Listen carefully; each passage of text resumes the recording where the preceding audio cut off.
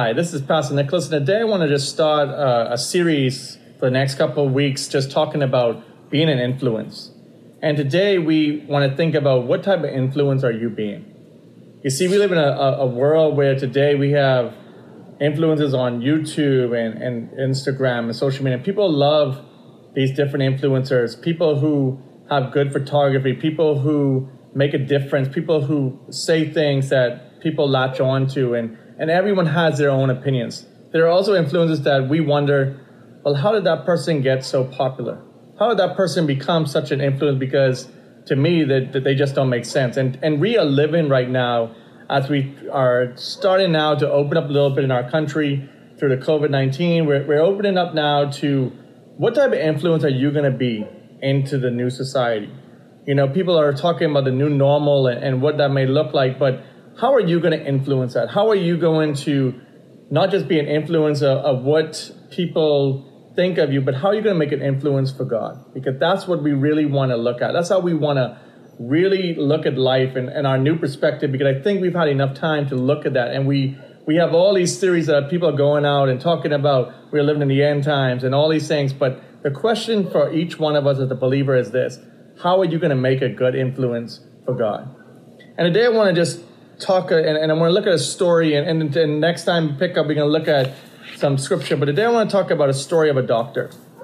And it so happens that in this time, you know, as we go to the COVID-19, doctors have all their opinions. You go on social media and you look at all the different doctors' opinions. Well, should you lock down? Shouldn't you lock down? And it's all sorts of different opinions.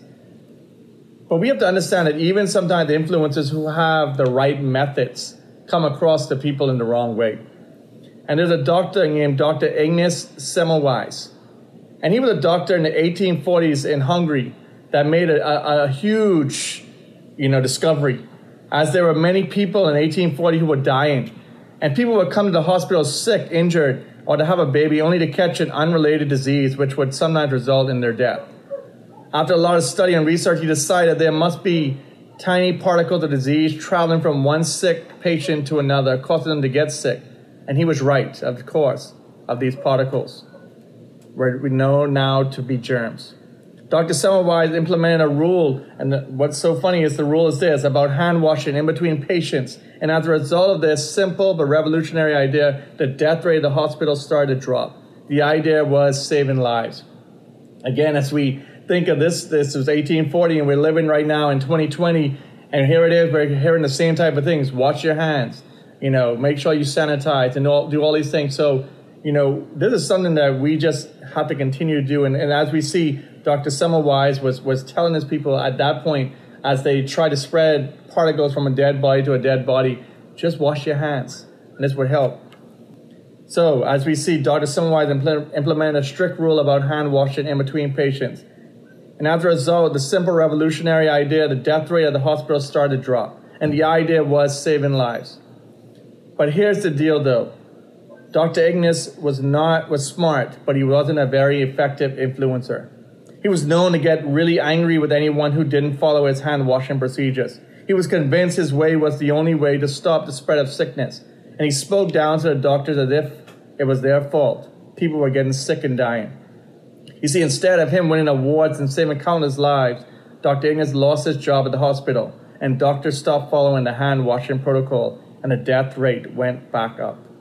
You see, he had the right thing to say. He had the right method. And today, as we think of our lives and we think of us as believers who are watching it, we have the life curing to any disease. And that is the Word of God. That is our relationship with Jesus Christ. And like I said, before we look into the scripture over the next couple of weeks, I want us to ask ourselves this question: what type of influencer are you going to be in the new norm, in this new world that we're going to open up to? Are you going to be a person that brings hope? Or are you going to be a person that just smokes around and just people don't want to be around? You see, God wants us to be an example of Him. We need to love those that we see. We need to influence them as we show them scripture, as we show them the love of Christ.